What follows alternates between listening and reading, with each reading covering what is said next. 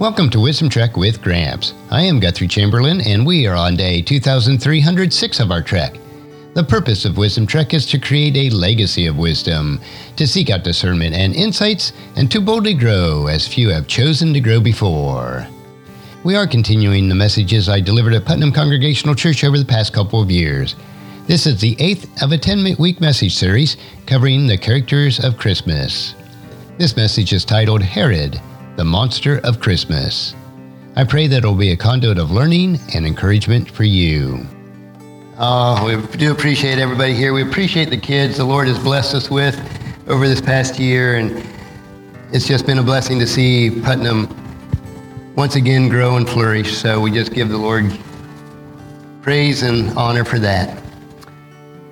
Now, last week, we went on a two-year extended expedition as we traveled with a caravan of visitors from the East in a message titled Seeking and Finding the Wise Men. And this week we're going to look at something a little bit different, the dark side of a Christmas character, as we analyze Herod, the monster of Christmas. And our passage today is Matthew chapter 2, verses 13 through 23. It's page 1498 in your pew Bibles, if you want to follow along. And this section is entitled The Escape to Egypt. When the wise men had gone, an angel of the Lord appeared to Joseph in a dream. "Get up," he said. "Take the child and his mother and escape to Egypt. Stay there till I tell you, for Herod is going to do a search for the child to kill him." So he got up, took the child and his mother during the night, and left for Egypt, where he stayed until the death of Herod.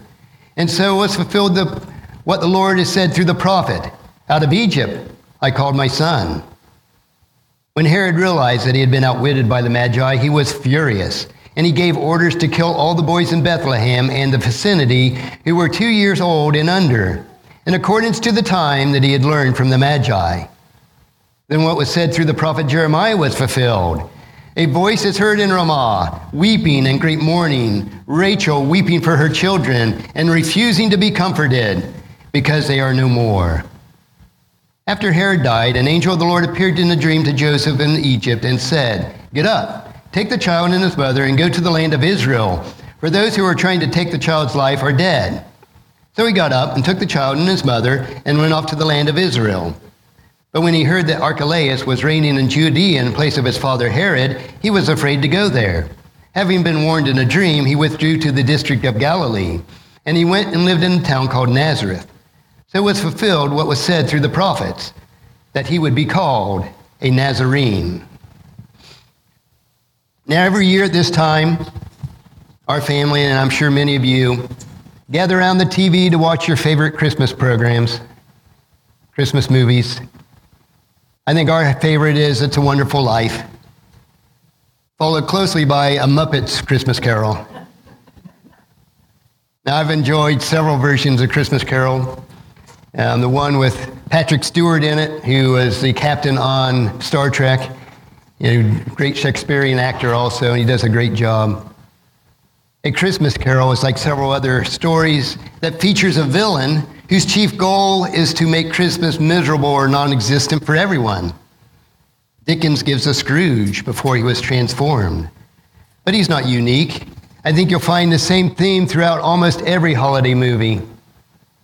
It's the one where they have a protagonist, somebody who's good and loves Christmas, and then the antagonist, the one who's trying to destroy the holiday cheer. Think of the movies. It's a Wonderful Life. Mr. Potter, he's the antagonist. The Grinch Who Stole Christmas, of course, is the Grinch, until his heart grew 3 times in size. Home Alone with Harry and Marv, those bumbling burglars. And it seems like every Hallmark movie, although the plots are all the same, are similar to the Christmas Carol. And I think you understand what I mean. Those stories that touch our hearts, even if the plots are somewhat the same. Now, the original Christmas story also had its monster. Though his cruelties were far from cute, Herod was a legitimate villain, which is why he's not usually included in our Christmas stories, and even unusual to have a message on him. Now, I don't think I've ever seen a nativity set that included Herod as part of the cast of characters there. Herod figures very prominently, though, in the Christmas story and the fulfilling of a lot of Old Testament prophecies about the coming Messiah. To ignore him is to ignore a world in which Jesus was born, to miss that essential thread of God's grand plan for redemption. Underneath the warm glow of our Christmases was a dark thread of violence, a sign of a cosmic war against all that is good. If you'll turn in your bulletin insert today, on the side it says, Herod, the monster of Christmas. I want to go through 4 different areas today. First is with the garden. The characters in the story of Christmas, especially Herod and his cohorts, were merely pawns in this more significant spiritual battle.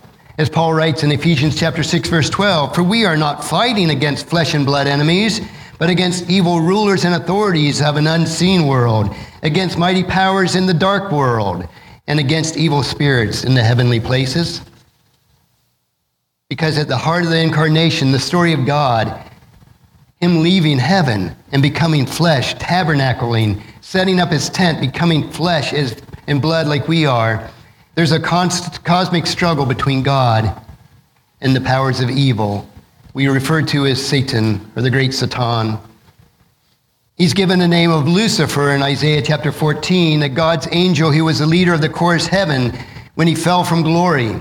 He and his band of cohorts have one singular mission, and their mission is to thwart God's plan for all humanity. And that's why the Christmas story doesn't begin in 5 BC or in Matthew's gospel, but centuries earlier in the garden. The tempter's first salvo against the opening pages of the scripture after God created and placed both Adam and Eve in a beautiful garden of perfection in Eden. The tempter seduces those very first humans into disobeying their father. Their disobedience stained the innocence into which they were created, injecting corruption into the cosmos and to every human heart, as Romans 5:12 tells us. But Satan's attacks didn't catch the Godhead by surprise. He didn't say, "Oh, I didn't know that was going to happen." Because before creation, God had already initiated a plan to rescue the imagers in a renewed world, the new global Eden. We see this in the words of Adam and Eve in Genesis chapter 3, verses 14 and 15, where it says, "Then God said to the serpent," that was that evil one, that tempter, that accuser of mankind. He says, "Because you have done this, you are cursed more than all animals, domestic and wild. You will crawl on your belly, groveling in the dust as long as you live. And I will cause hostility between you and the woman, between your offspring and her offspring. He will strike your head, and you will strike his heel." So Christmas then began way before that starry night in Bethlehem. It started in eternity past, in the councils of the Trinity, along with God's divine counsel of those created beings that he created before he created humans. With God's foreknowledge of what would happen, God had already planned on how to redeem the world from sin. This would involve a long and bloody struggle, and it's played out throughout the pages of the Old Testament, where page after page, we see a conflict, a seemingly parallel lines of good and evil going together. We first see Adam and Eve and the tempter. Shortly after that, we see Cain and Abel. We see Isaac and Ishmael. We see Jacob and Esau. We see the nation of Egypt and the nation of Israel. We see King Saul, and we see King David. We see the wicked kings of Israel, and we see the prophets of God. Parallel lines of good and evil throughout the story that God has given to us in his scriptures. So now you know, when you read Matthew in his account of the birth of Christ, as it says in Matthew chapter 2, verse 1, that Jesus was born in the days of Herod. You know he's writing a narrative about a continuation of what has come before this. For Jesus to be born in the days of Herod might be the worst possible time for a new king of Israel to be born. But Matthew is framing his book not as a tidy biography of Jesus' life, but a clash between two opposing kingdoms. Brings us to the next area we want to look at. Who was this Herod? So exactly who was King Herod? He's a Roman appointed governor of Judea, and he took office about 40 BC. And he's known as Herod the Great because he was a builder, constructing impressive water systems known as aqueducts. And he also rebuilt the temple for the Jews, Solomon's temple. It was called the Second Temple. And it was there in Israel at the time of Jesus' life. Herod's architectural achievements were impressive. Some still exist even today. I've seen pictures of the aqueducts in that area. I've seen portions of the temple, the Wailing Wall, which still stands in Israel today. But Herod was also ruthless and paranoid.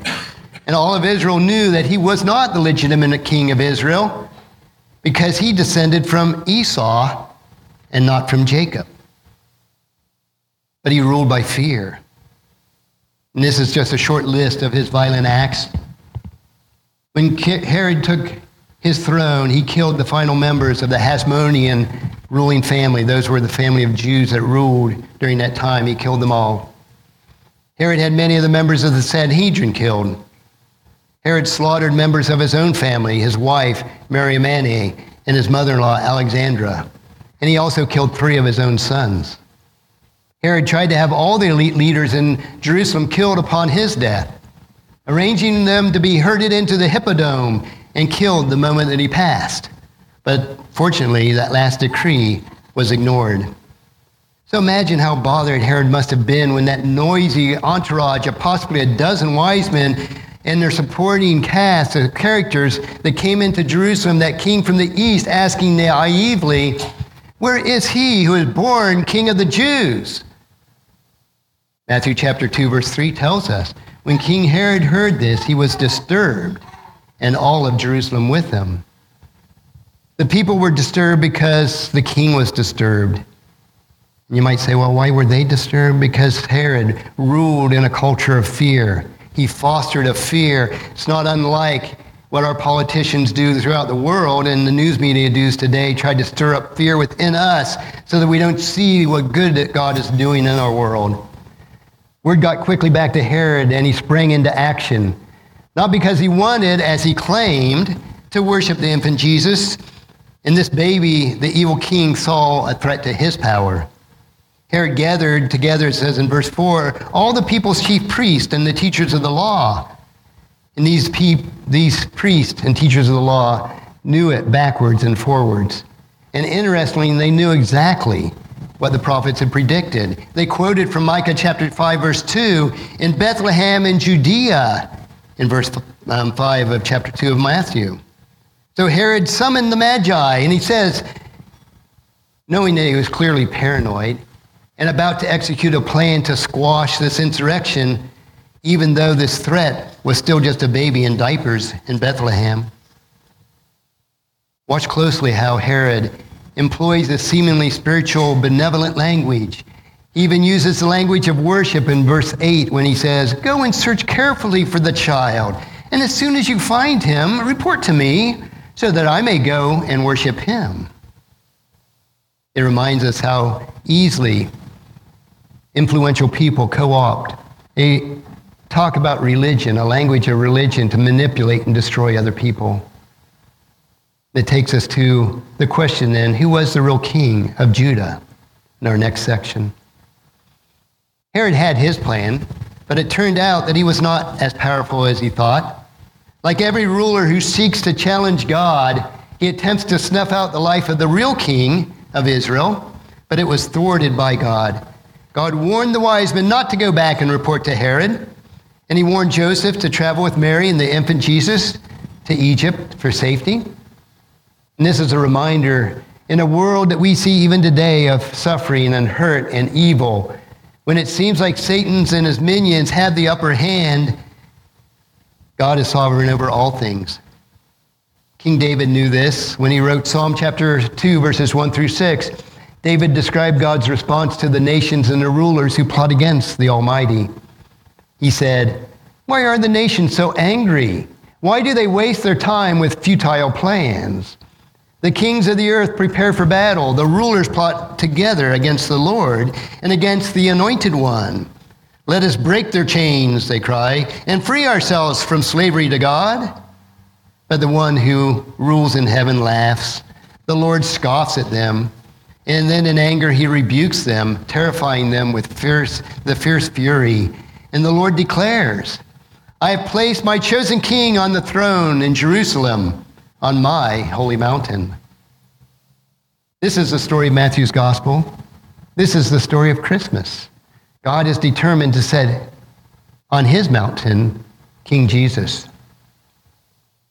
The earth is full of graves of kings who have tried and failed to usurp the true king from Eden to our modern day. They've tried to snuff out this life of Jesus, but it won't happen. Herod made him seem to be powerful in his day, and many were afraid of him, and he instilled fear, a culture of fear in all of Israel, like our politicians at times tend to do for us. But he was no match for the King of Kings.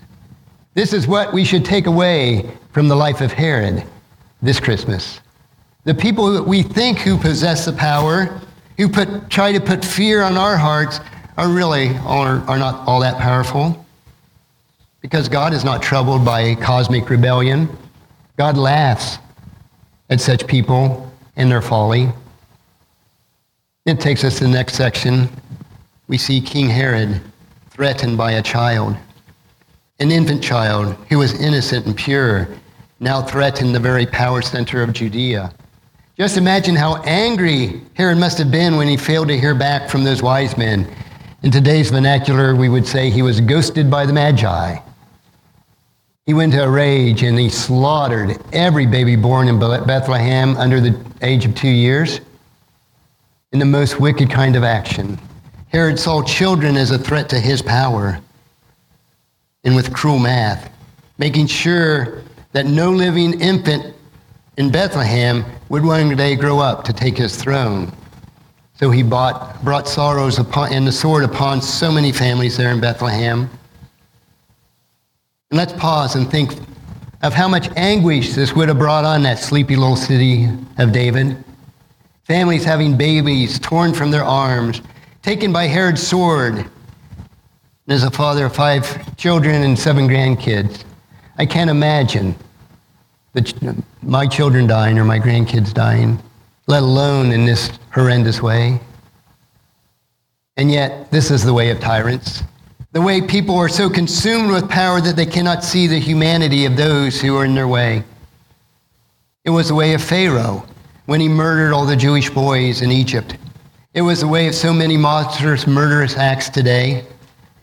We're not immune to this horrendous violence today as we think of the school shootings that have happened over the last 20 years in our own country.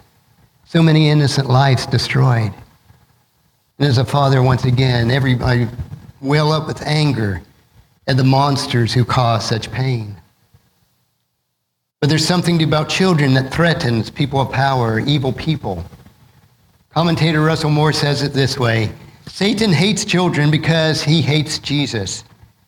The evil destroys the least of these, the most vulnerable among us, as Matthew 26:25 says.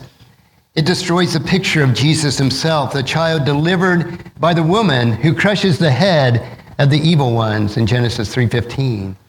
The demonic powers know that the human race is saved, and they are defeated by a child born of a woman, as mentioned in Galatians 4:4 and 1 Timothy 2:15.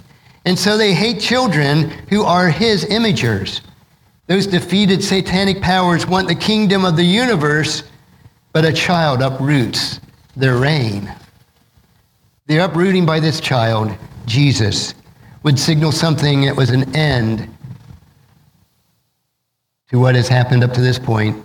As John read in Isaiah chapter 9, verse 6, "For a child is born to us, a son is given to us." But this promise comes in the context of judgment against evil powers. You see a child, yes, this specific child threatens Herod and everyone who aligns with the holy ones. A child is born in a manger as a sign of judgment to them, but he is peace to those who trust in him.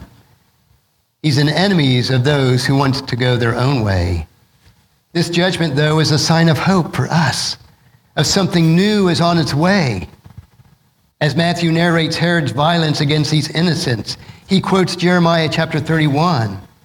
He echoes the weeping endured by previous generations of mothers and fathers as they lamented the loss of their land as they were carried away from the Israel into Babylon, a foreign land to them, and they wept and they cried as they were carried away.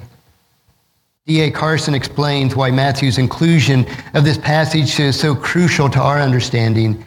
He says Matthew chapter 31 verse 15 occurs in a setting of hope. Yes, they were being carried away, but there was still hope. Despite the tears, God says the exiles will return. They had that hope of returning to their land. And now Matthew is referring to Jeremiah chapter 31 verse 15. Likewise, he says, despite the tears of the Bethlehem mothers, there's hope because the Messiah has escaped Herod and will ultimately reign. Matthew has already made exile the turning point in his thought in verses 11 and 12. He says, for that time when Jesus was born, the Davidic line had been dethroned, but the tears of the exiles are now being fulfilled. That is to say, the tears begun in Jeremiah's story hundreds of years before that are now climaxed and ended by the tears of the mother in Bethlehem. The heir to David's throne has finally come. The exile is finally over. The true Son of God has arrived, and he will introduce a new covenant, as we're told in Matthew 26:28. He is the promise of Jeremiah's prophecy. The heir to David's throne has come. The long cosmic struggle between the serpent seed and the woman's seed is culminated in Christ. That's Satan, the accuser, the tempter, the evil one, the father of lies, the author of bloodshed, with murder in his heart, will be defeated by a baby when he ascends on the Roman cross. When he endures the wrath of his father, turning his back on him, but when he rises again in glorious victory on that third day. And the sin that has so gripped the hearts of humans is now being rolled back. That fear that we have because we did not have a Savior is no longer. This Christmas reminds us that in the true kingdom, Jesus' kingdom is not a kingdom that prizes power over the vulnerable, but a kingdom that's flourishing, where the last will be first, where the kingdom is made up of the lowly and the weak. This doesn't make the suffering, the violence, the bloodshed that we see in those days and today any less hard to endure. Matthew's not giving us a fake Christmas wrapped up in bows of sentimentality. He's giving us something much better. He's giving us the gift of hope. The hope that we do have in Jesus Christ. So this Christmas, as we survey the brokenness in our world and the world which Jesus was entered into, we should avoid two wrong approaches as we view it. As most of you know, I'm a forever optimist. I'll see something good, and no matter what the situation is. But I'm also a realist. I don't say, well, that doesn't exist. Yes, there are problems in life, but we can make something of those problems. We shouldn't be tempted to be too overly optimistic, Pollyannish disposition that refuses to see any evil, but we should never have a despairing mindset that only sees violence and horror. In Jesus, we see Rachel crying for her children, and we see the promise of those tears being wiped away by a new, everlasting kingdom of God. We see the Heavenly Father turn his back on Christ as he hung on that cross. But then we see the triumphant Christ rising again. As to punctuate this hope, Matthew includes a little note in his passage today. In verse 19, he says, after Herod died. Yes, Herod was a paranoid, powerful monarch, but he died. Moreover, his kingdom was then divided up by Rome. His sons shared some of his power, and not too many decades later, there would be no more Herods. The throne, over the throne in Israel, In fact, not too many centuries later, there'd be no more Rome at all. But what about the infant Herod tried to kill? He lives forever, having defeated sin, death, and the grave. The infant king would outlast the illegitimate king of Israel. Rome would fall. The empire of Rome would collapse. But Jesus' kingdom will not. The seed of the woman would crush the head of the serpent. And this is the hope that we have as believers in Jesus Christ, that we carry into every age. When we gather here on Sundays, when we talk about Jesus to our family and friends and our neighbors, when we work and when we play, we do all this with a kingdom expectations, a kingdom mindset. We are the ones who can look evil in the face and say to ourselves and the world, a new day is dawning. We will have everlasting life. It gives us an opportunity to read the headlines of today, not with apathetic indifference or trembling fear, but with confidence that the kingdom of God is now on the move. When Christ set up that kingdom, until he returns, we are part of building God's kingdom. But one last area we want to look at, that we guard our own hearts about the Herod inside us. Because there's also a personal lesson that we can learn from the life of Herod this Christmas and throughout the year. When reading the Christmas story of Matthew, most of us like to fashion ourselves as the good guys. I know every book I read, every movie I watch, I'm always the good guy out of it. I'm always that protagonist. But we need to be careful. We'd be the wise men who are rushing to worship Jesus and bowing down at his feet.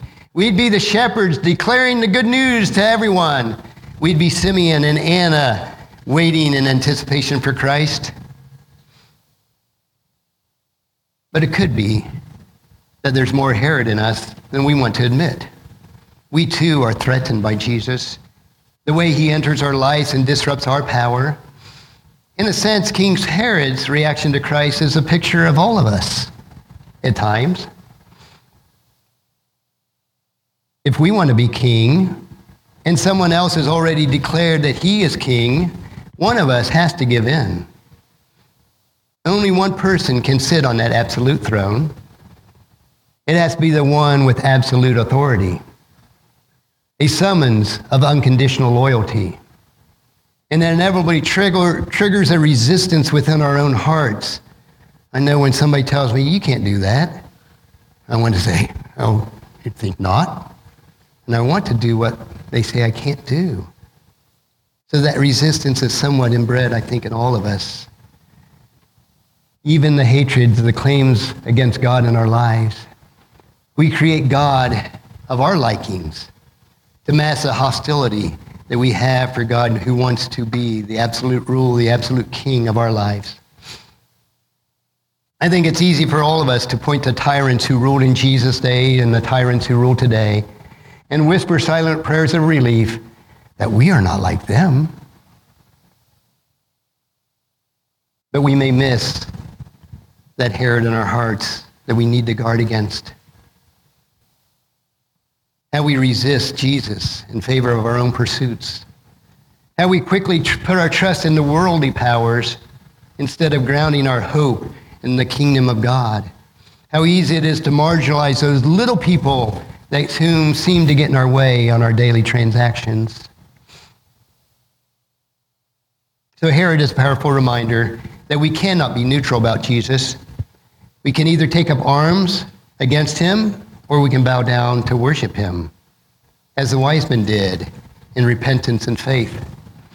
This Christmas and throughout all this year, though, let us worship and celebrate the birth of our Lord and Savior, Jesus Christ.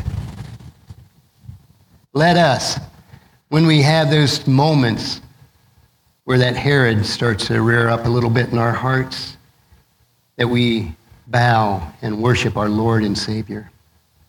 Let this Christmas be a turning point for our lives that we live throughout the year of love, peace, and joy to everyone we impact.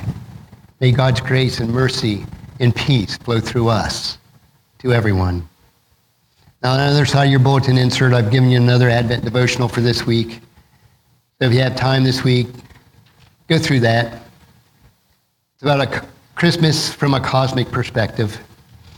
And then next week will be our Christmas Eve service. We only have one service at 5:30 p.m. It's our fourth week of the Advent, the Candle of Love. And as part of our Christmas Eve celebration, we're going to have readings and singing, some special music, a short message. And the message next week will be the misfits of Christmas. If you've seen I think it's Rudolph the Red-Nosed Reindeer cartoon where they have the Island of Misfits toys. Well, we had a Misfits at Christmas also.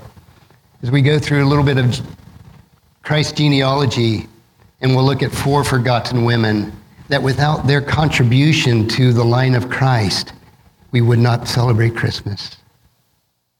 So join us next week. Matthew chapter 1, verses 1 through 16 is the passage we'll be taking that lesson from.